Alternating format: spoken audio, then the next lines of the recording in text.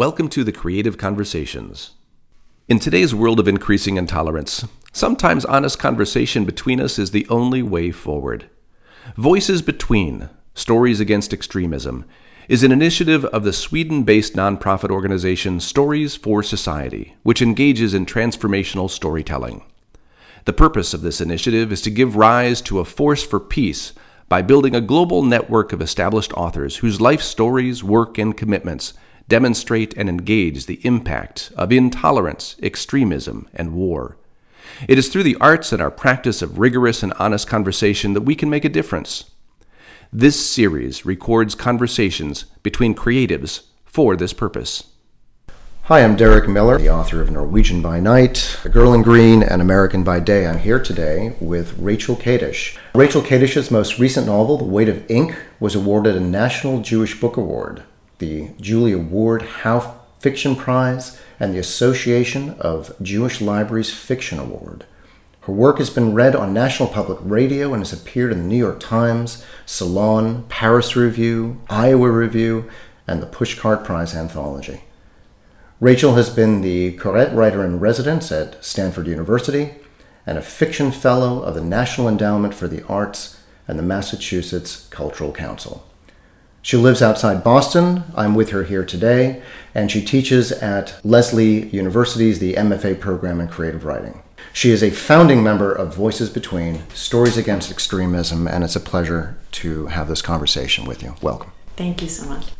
So, Rachel, we're going to begin, if you will, by reading us a few passages, connected passages, from your novel, The Weight of Ink. Could you do that for us? Yeah, absolutely. I'll start off just by saying something about how I got into this novel, and then I'll just read two sections from the very beginning. I wanted to write something about lost voices. I was thinking about Virginia Woolf's quote where she says, "What if William Shakespeare had an equally talented sister? What would have been the fate of a woman with that kind of talent, that kind of intelligence?" And Woolf's answer is sadly very depressing. It's, "She died young, alas, she never wrote a word." And we all know that that is the most likely fate for a woman with that kind of intelligence in the time period, given the restrictions on women's education and realities of domestic labor. I couldn't help thinking, what would it take for a woman like that, a woman of intelligence like that, not to die without writing a word or painting a painting or writing a symphony, not a literal Shakespeare sister, but someone with something to offer that, but the access was being denied to her. And so I started thinking I wanted to write a historical novel about a woman who found a way to not just sit in silence when her voice was being silenced. And I started doing some research and reading, and I was drawn to the 17th century Jewish community of Amsterdam. And part of what got me is that I didn't realize that this community was made up of Portuguese and Spanish Inquisition refugees. And there was something so familiar to me about these people and their mindset. The more I read about them, it reminded me of the community I grew up in of Holocaust survivors and refugees. My grandparents were survivors. My mother was born on the run. And there was something so reminiscent about the mindset. And I became fascinated by this community. And so I began writing. And the first thing I wrote was a voice of a 17th century woman. And I'm just going to read it. It's the prologue to the novel. It's just a couple paragraphs long. And when I started writing this, I had no idea who this character was or what her story was going to be, but I knew that this was going to be a woman making a confession of something on the one hand she regretted doing, on the other hand she would do all over again. June 8th, 1691. 11th Sivan of the Hebrew year 5451, Richmond, Surrey. Let me begin afresh, perhaps this time to tell the truth. For in the biting hush of ink on paper, where truth ought raise its head and speak without fear, I have long lied. I have not to defend my actions, yet though my heart feels no remorse, my deeds would confess themselves to paper now as the least of tributes to him whom I once betrayed. In this silenced house, quill and ink do not resist the press of my hand, and paper does not flinch. Let these pages compass at last the truth, though none read them. So that voice ended up, as I wrote more of the novel, and I discovered what was going on, That voice ended up being the voice of my main 17th century character, Esther Velasquez. And Esther lives in this community of Jewish refugees in Amsterdam in the 17th century. And she ends up going to London in the household of a blind rabbi. He was blinded under the Inquisitors in Portugal. And she's an orphan, and she ends up in a position in his household in London. He's taken on the job of trying to re-educate this small, hidden Jewish community, also of refugees in London. But through various reasons that I won't go into, he needs someone to scribe for him and doesn't have that person. And she reads and writes the necessary languages. And so she, as a woman in the 17th century, is given access suddenly to a library that she would not otherwise have access to as a woman. And the more she reads, the more she sees there are questions that she is desperate to ask, but these are questions that would bring down all kinds of danger on anyone asking them out loud in the 17th century. This was a time of when people were literally ripped limb from limb for sounding atheists, for asking certain philosophical questions. This is the era in which Spinoza was excommunicated by his own community, a Jewish community. And yet, she's compelled to ask these questions, and she's sitting in a room with someone who cannot see what she's reading and what she's writing or to whom she's addressing her letters. So that it became the 17th century component of the book is her story, but the contemporary component, and this is a novel that alternates chapters between the past and the present. In the contemporary story, we start out in chapter 1 after that prologue with Helen Watt, who is a non-Jewish British professor of Jewish history. While she's not Jewish, she has a very personal and quite well-hidden reason for her own passion for Jewish history, and that has to do with her own backstory and a long-ago love with a Jewish man, Holocaust survivor in Israel. But here she is nearing mandatory retirement. She's in poor health. She has a hand tremor that means that she should not be handling delicate documents. And one day she gets a phone call from a former student she doesn't even remember. And the former student, Ian, tells her that he and his wife have a house on the outskirts of London that they inherited through the wife's family. It's a 17th century house. They've been renovating it to turn it into an art gallery. And when they bring in the electrician to open up the stairwell to put wiring through, he opens up the stairwell and he finds these shelves crammed with old documents. And they figure out that the documents some seem to be in Hebrew, one seems to be signed by a rabbi, and Ian calls Helen Watt and says, basically, you know something about Jewish history, will you come to the house, get the documents out of here, do the right thing with them? And if I may, this isn't completely a contrivance. When these sorts of finds, maybe not this radical, but these sorts of finds do exist. They do. It was fascinating when I was researching the book, hearing the stories of some of these finds that have surfaced. So the other thing I'm going to read is just the moment when Helen, she's gone out to the suburb of Richmond where the house is. She does not think that the house is even going to be originally 17th century. She doesn't think the papers will be 17th century. She thinks the whole thing is going to be a bust, but she goes there, and as soon as she sees the house and steps in, she realizes that, no, this is the real thing. And so I'm going to read just the moment when she first encounters the papers. There, on a small card table beside the window, was a single cracked leather-bound volume. Beside it lay the 2 pages Ian had told her about over the phone, the first items his electrician had removed from under the staircase upon discovering the documents. For an instant she allowed herself to stare at the pages, taking in the thick, textured paper she dared not touch. Then at the counterpoint of 2 alphabets on the page, the Portuguese lettering that led from left to right, interrupted by scattered Hebrew phrases that ran in the reverse direction. Slowly she read and reread. Ian's voice coming from just behind her. "Over there," he said, and pointed. She lifted her eyes. There, in a dim corner at the base of the staircase, untouched by the blinding light of the landing's windows, was a small panel that had been forced open. Ignoring Ian's tentative offer of help, Helen approached the opening. Lowering herself slowly to the floor, her cane trembling heavily under her weight, she knelt before it like a penitent. She stayed that way for a long time, her hands pressed to the cool floor, and a great heaviness nearly overcame her, as though all her years had suddenly taken on physical weight. For a long while she simply stared at the crammed shelves, breathing very quietly. Then finally, knowing she should not, she lifted a quaking hand to remove a single page. A moment only. The page, astonishingly, rested unharmed on her 2 outspread palms, like a bird that had agreed for just this moment to alight there. This moment of discovery opens up the whole story. What begins as a result of this excavation of the past? there's the basic question of, in a literal sense in the book, of who wrote these documents and why, who left them here. And these are these documents that Esther Velasquez left behind at great risk to herself. And so here we have a contemporary scholar, Helen Watt, and then she's working with this American postgraduate, Erin Levy, trying to unearth these documents. But beyond that, the history comes into their lives and it changes them. And to me, just to speak personally, that impetus, that notion that if we take history in our hands, it's going to change us and it's going to compel us to do things differently, that fascinates me. And that, for me, comes from my own upbringing, where the dinner table conversation with my grandparents would really sometimes be, there would be references like, that's when we were in Russian prisons, pass the salt. And you have two choices as a child or a young person in that moment. Do you just keep your mouth shut and pass the salt? Or do you chase down that piece of history? Well, what does that mean? When were you in Russian prison and what was that about?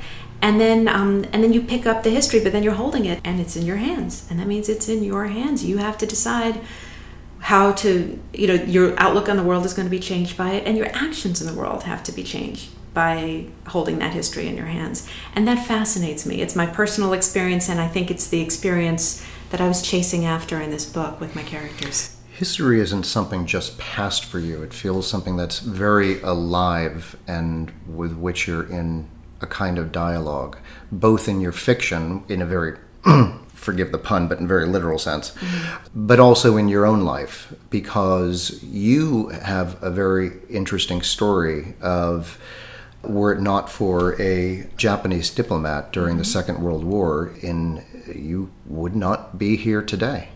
Can you tell us a little bit about that? Sure. And I think I want to say that any Holocaust survival story is, to me, somewhat miraculous because of the odds that were against any individual surviving past, August 31st, 1939, in Europe, any Jew in Europe at the time. So that any survival story, and my family's own survival story, has many turning points along the way. It takes only one thing going wrong for people to die, and it takes many things going right for people to survive. The story of Chiune Sugihara is one of the things, but perhaps the biggest, most dramatic thing in my family's story. So my family were on the road. They were in Poland during the invasion, and they were on the run for quite a while, and they made it to Kovno in Lithuania. And there were just masses of refugees there, Jewish refugees trying to find any way out of Europe. My family at that point had already been captured at an illegal border crossing, and they'd been in Russian prison, and they'd miraculously gotten out of Russian prison. And here they are in Kovno, and at that point, the question was just, how do you get out? And you needed to get on a boat leaving Europe. You had to get a transit visa through a country where you could get onto that boat. And there were all kinds of schemes being proposed. And there was an artifice that was put together by Jan Zwartendijk, who I believe was the acting Dutch vice consul in Kovno. And he issued these papers saying that the bearer of these papers does not need a visa to enter the Dutch colony of Curacao. It was true, but my understanding was you didn't need a visa, you needed the governor's permission. So you weren't going to be allowed in if you made it to Curacao, you're going to be turned back. But the piece of paper made it look like you had a destination. So now you needed a transit visa through a place where you could get on a boat. All these Jewish refugees went to the gates of the Japanese consulate in Kovno.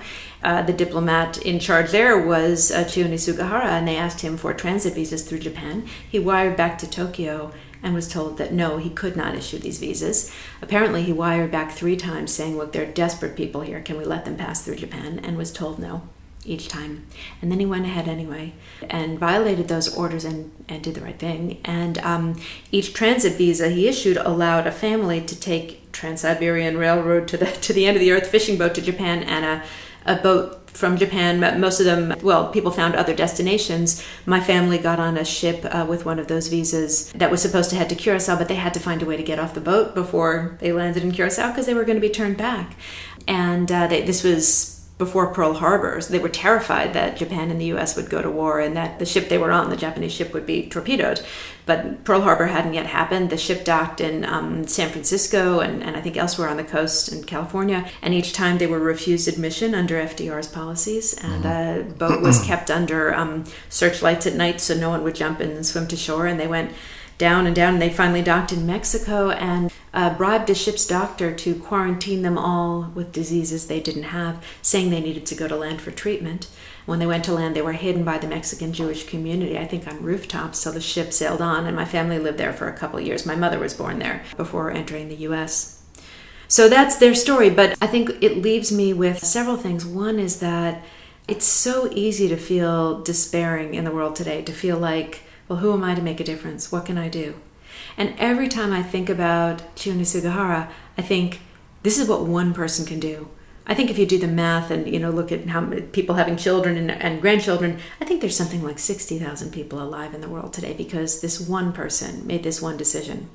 But even on a much smaller level, we can all do things. There's so many things we can all do that really make a difference. So to me, Sugihara's story needs to be told because it cautions us against this feeling of powerlessness. Well, these are my orders. What can I do? Who am I? What can I do?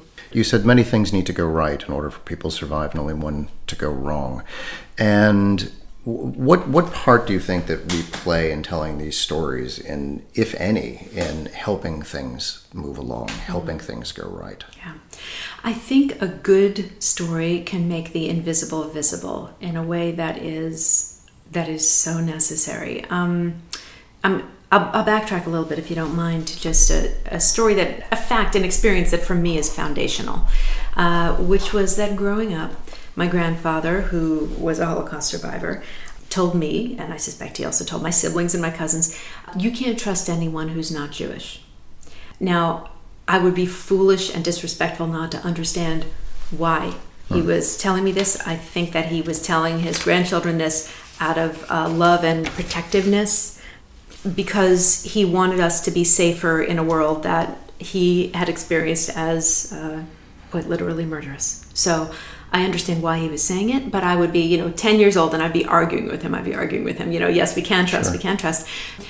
And look, if I have to live in a world in which I can't trust anyone who's not Jewish, I will. We all live in the world we have to live in, but I will not choose to live in that world unless I have to. And to me, I think my personal take on it is that we are only safe if we trust across these lines. We're only safe if we reach out and tell human stories and build these bridges. But I don't mean that in a naive way. Trust requires a lot of work and a lot of patience. No, you got it wrong, but I'm not just going to run off to my own group and say, they'll never understand. We're going to come back and we're going to say, no, here's why you got it wrong. Let's try again. So then the question is, where does trust come from ultimately? And trust requires empathy. You can't trust someone if they don't care about you. Fundamentally, if you don't care what happens to my kids, I shouldn't trust you. If I don't care what happens to your kids, you shouldn't trust me, right? So how do we create empathy? How do we build those bridges? And that's what brings me to fiction and to storytelling, because the entire crazy enterprise of fiction is built out of empathy. People think the raw material of books is words. It's not. It's empathy. For fiction, anyway. I've heard you talk about empathy before in a very physical way, as though it isn't merely a concept or term, but is a force. Right. Can you speak to me a little about that? So think about what happens when we read novels. If you read a book and you're involved in the book, you respond to it. We all respond to books. Not just in our minds. This isn't some, in theory, I care about this character. We respond in our bodies, right? We laugh out loud. We might cry. If something scary is happening to a character you're reading about, your heart is going to beat faster. Not your metaphorical heart, but your literal physical heart. That muscle is going to beat harder because you're worried about this person, about something scary happening to this person. And when you pull back and think about that, it's a little crazy, because we all know when you're reading fiction, you're reading a novel, wait a second, these people don't exist. No one ever said these things. No one ever did these things. Why are we responding not just in our heads, but physiologically to these made-up people in a made-up story? And I think it's because we're wired for this. Human beings are wired for empathy. We're wired for once upon a time. We fall into it. We want to care about somebody who is distant from our own experience.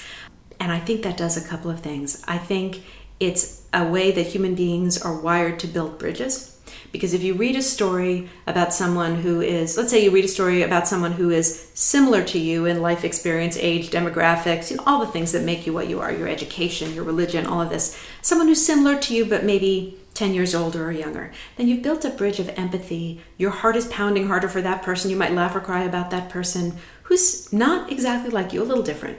And let's say you read about somebody who is 10 years different from you in age and a different gender, then that bridge is bigger and bigger. And then you think about reading a story about someone who is from a totally different ethnic, racial, gender, religious background from you. You start reading about a refugee. You start reading about someone in a country whose language you don't speak, and suddenly your literal physical heart is pounding for that person. And once you've crossed that line, once you have felt that and really had that deep physical understanding of another human being's life and emotions, you cannot be indifferent. And it's indifference that is the biggest danger in the world. It's not so much the perpetrators of bad things in the world, it's the people who stand by and don't do anything.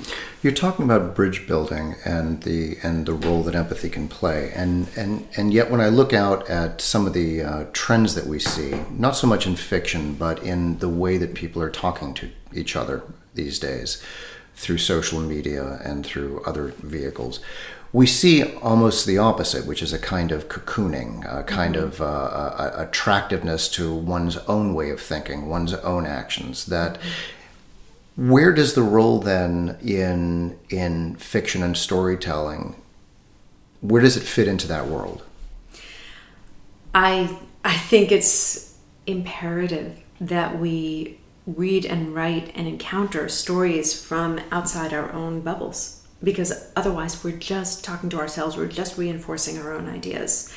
And I think if the work we all are doing together can do anything, I hope it helps bring people to encounter stories they would not otherwise encounter. What do you think could come out of that? In a best case scenario? In a best case scenario, there's a Toni Morrison quote that I wish I knew by heart, but I'll paraphrase it. She basically says, if you know something about my life, you're less likely to kill me.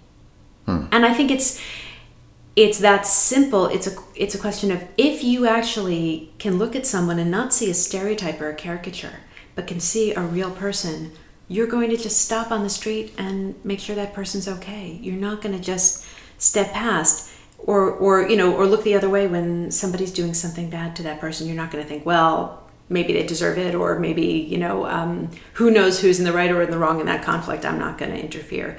You're more likely to feel like, no, I have to step in because I know this person.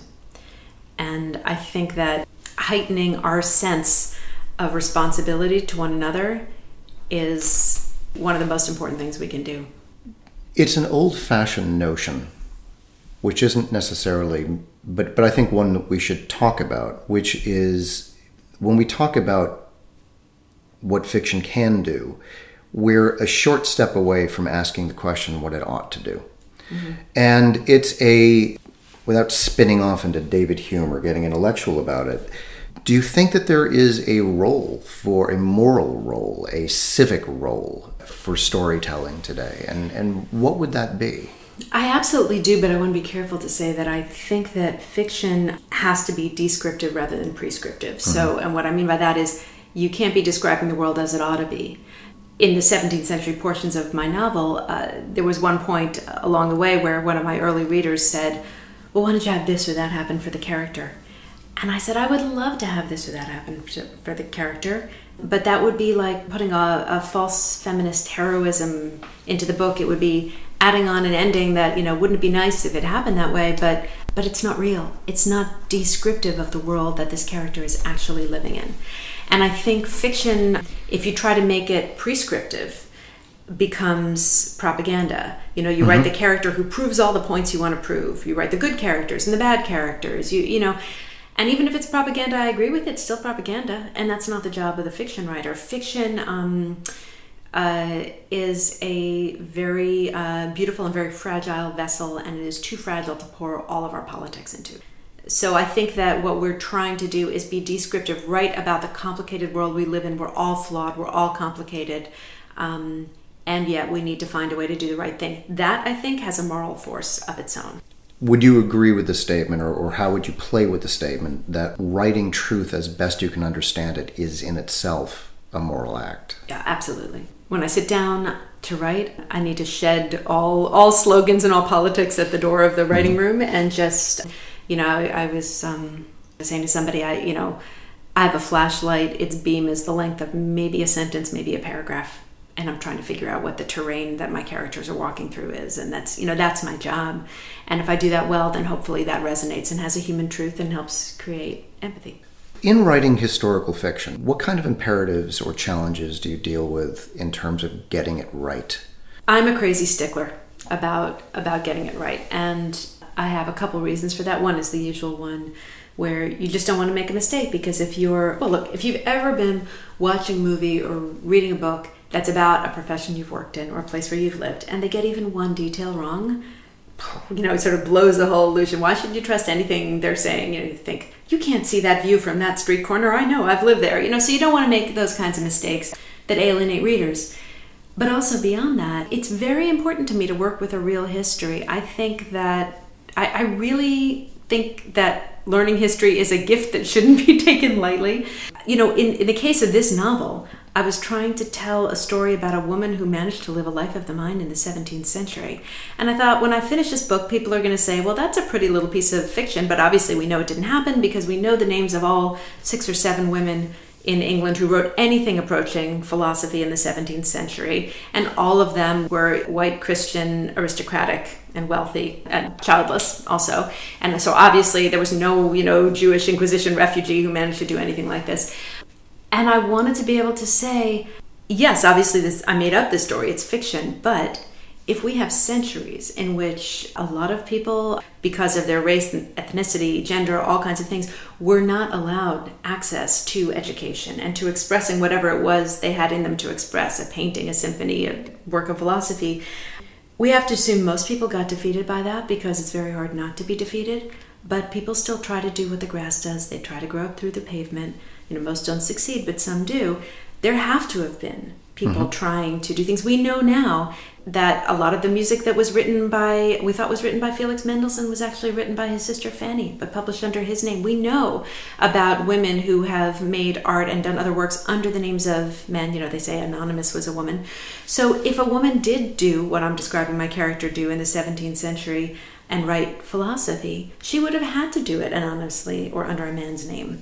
So just because we don't have the record doesn't mean it didn't happen. And so it was very important to me to be absolutely insanely careful about the historical record. I needed to get the price of a loaf of bread in 1665 right. I went to extreme lengths, interlibrary loans and tracking all kinds of things down and getting things translated and double translated, and just to make sure my facts were right, because I wanted to be able to say, I'm not just creating a false feminist history. I'm writing a story that actually could have happened given the real facts of the time. And so maybe something like this did happen. We don't know. I've gone to events, crime writing events, and I heard one author, a very well-known crime writer, say, when asked about how much work he does in trying to understand what are called police procedurals, right? How you get from here to there as a police officer to get things done, investigate a crime. And he said, the fact is, we just make it up. We just make it up. And that stuck with me, because if there is, in this conversation, I can't imagine anything more opposite than what it is you're saying. And there seems that you're taking on the burden of that in an important way. It's a counterfactual to what could have happened. And there are examples today where a lot of history that people are learning is actually coming through, broadly speaking, art, right? Through film, through stories and whatnot.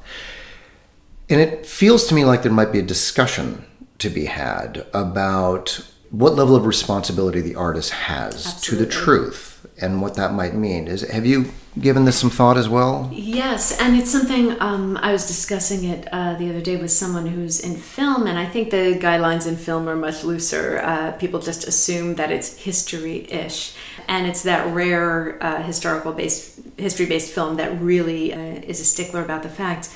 I feel strongly about getting the history right. I don't think it's that hard to do. It's just work, like anything else. It's just work. You track down the details, but then you have some fascinating parameters, and sometimes the history you discover is rocket fuel. It's not just that you research and you think, oh, shoot, I can't write the scene I wanted to write because it turns out it's not plausible. That does happen. But the other thing that happens is you learn these amazing details that then change everything you were going to write, because you would never in your imagination have dreamt up something as crazy as the actual history.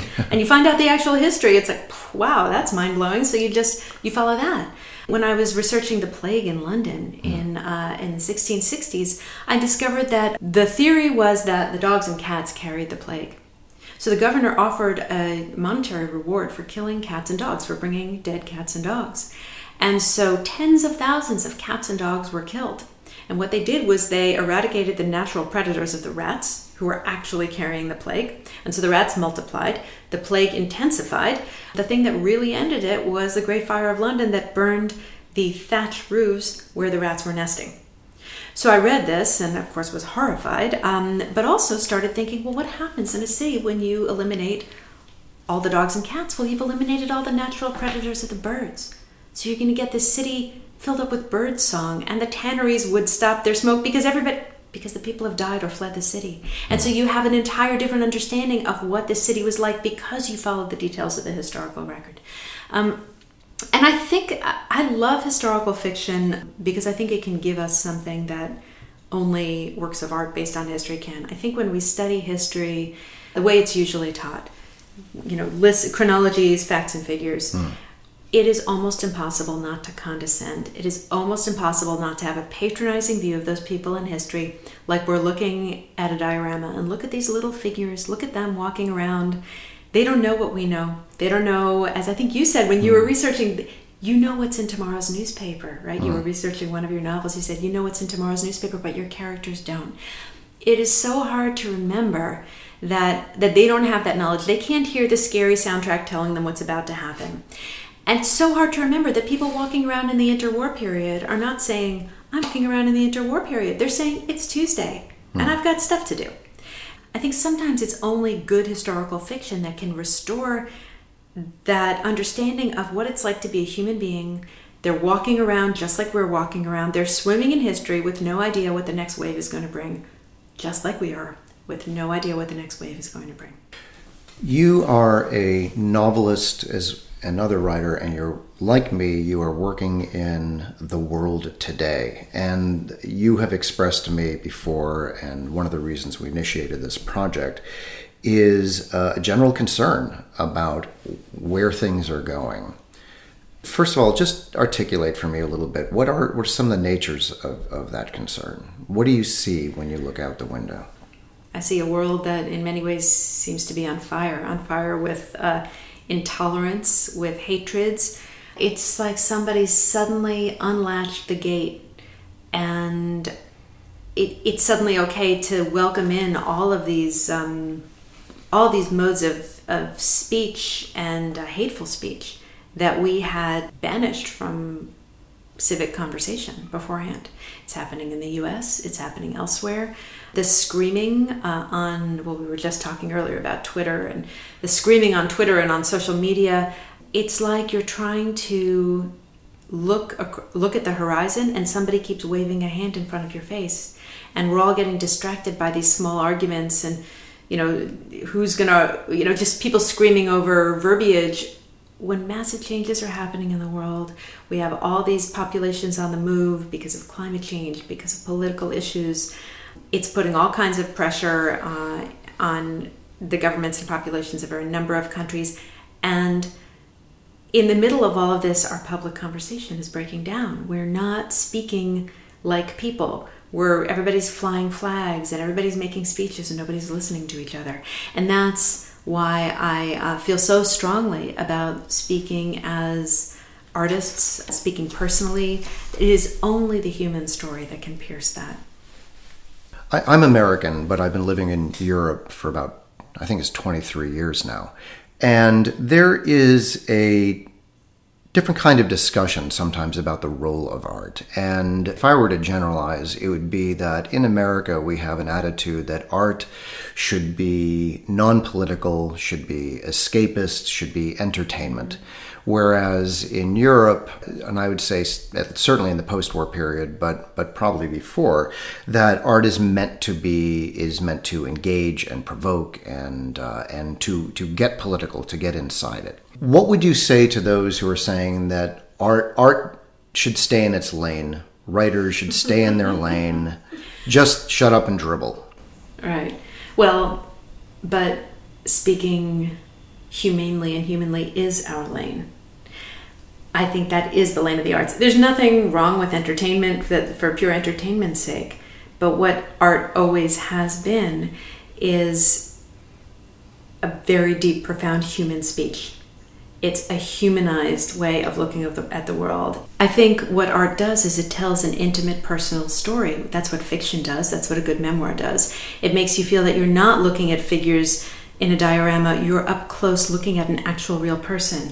I don't think there's anything more political or transformative than that, because once you've read those stories, as we were discussing before, then you see something in the news and you cannot read the news the same way once you've read an intimate, up-close story of a person. I mean, what would you say to the people who are trying to back away from engaging these big issues right now? Because while I am delighted that Guardians of the Galaxy exists, I think it was awful lot of fun, and I think only Americans could have made it.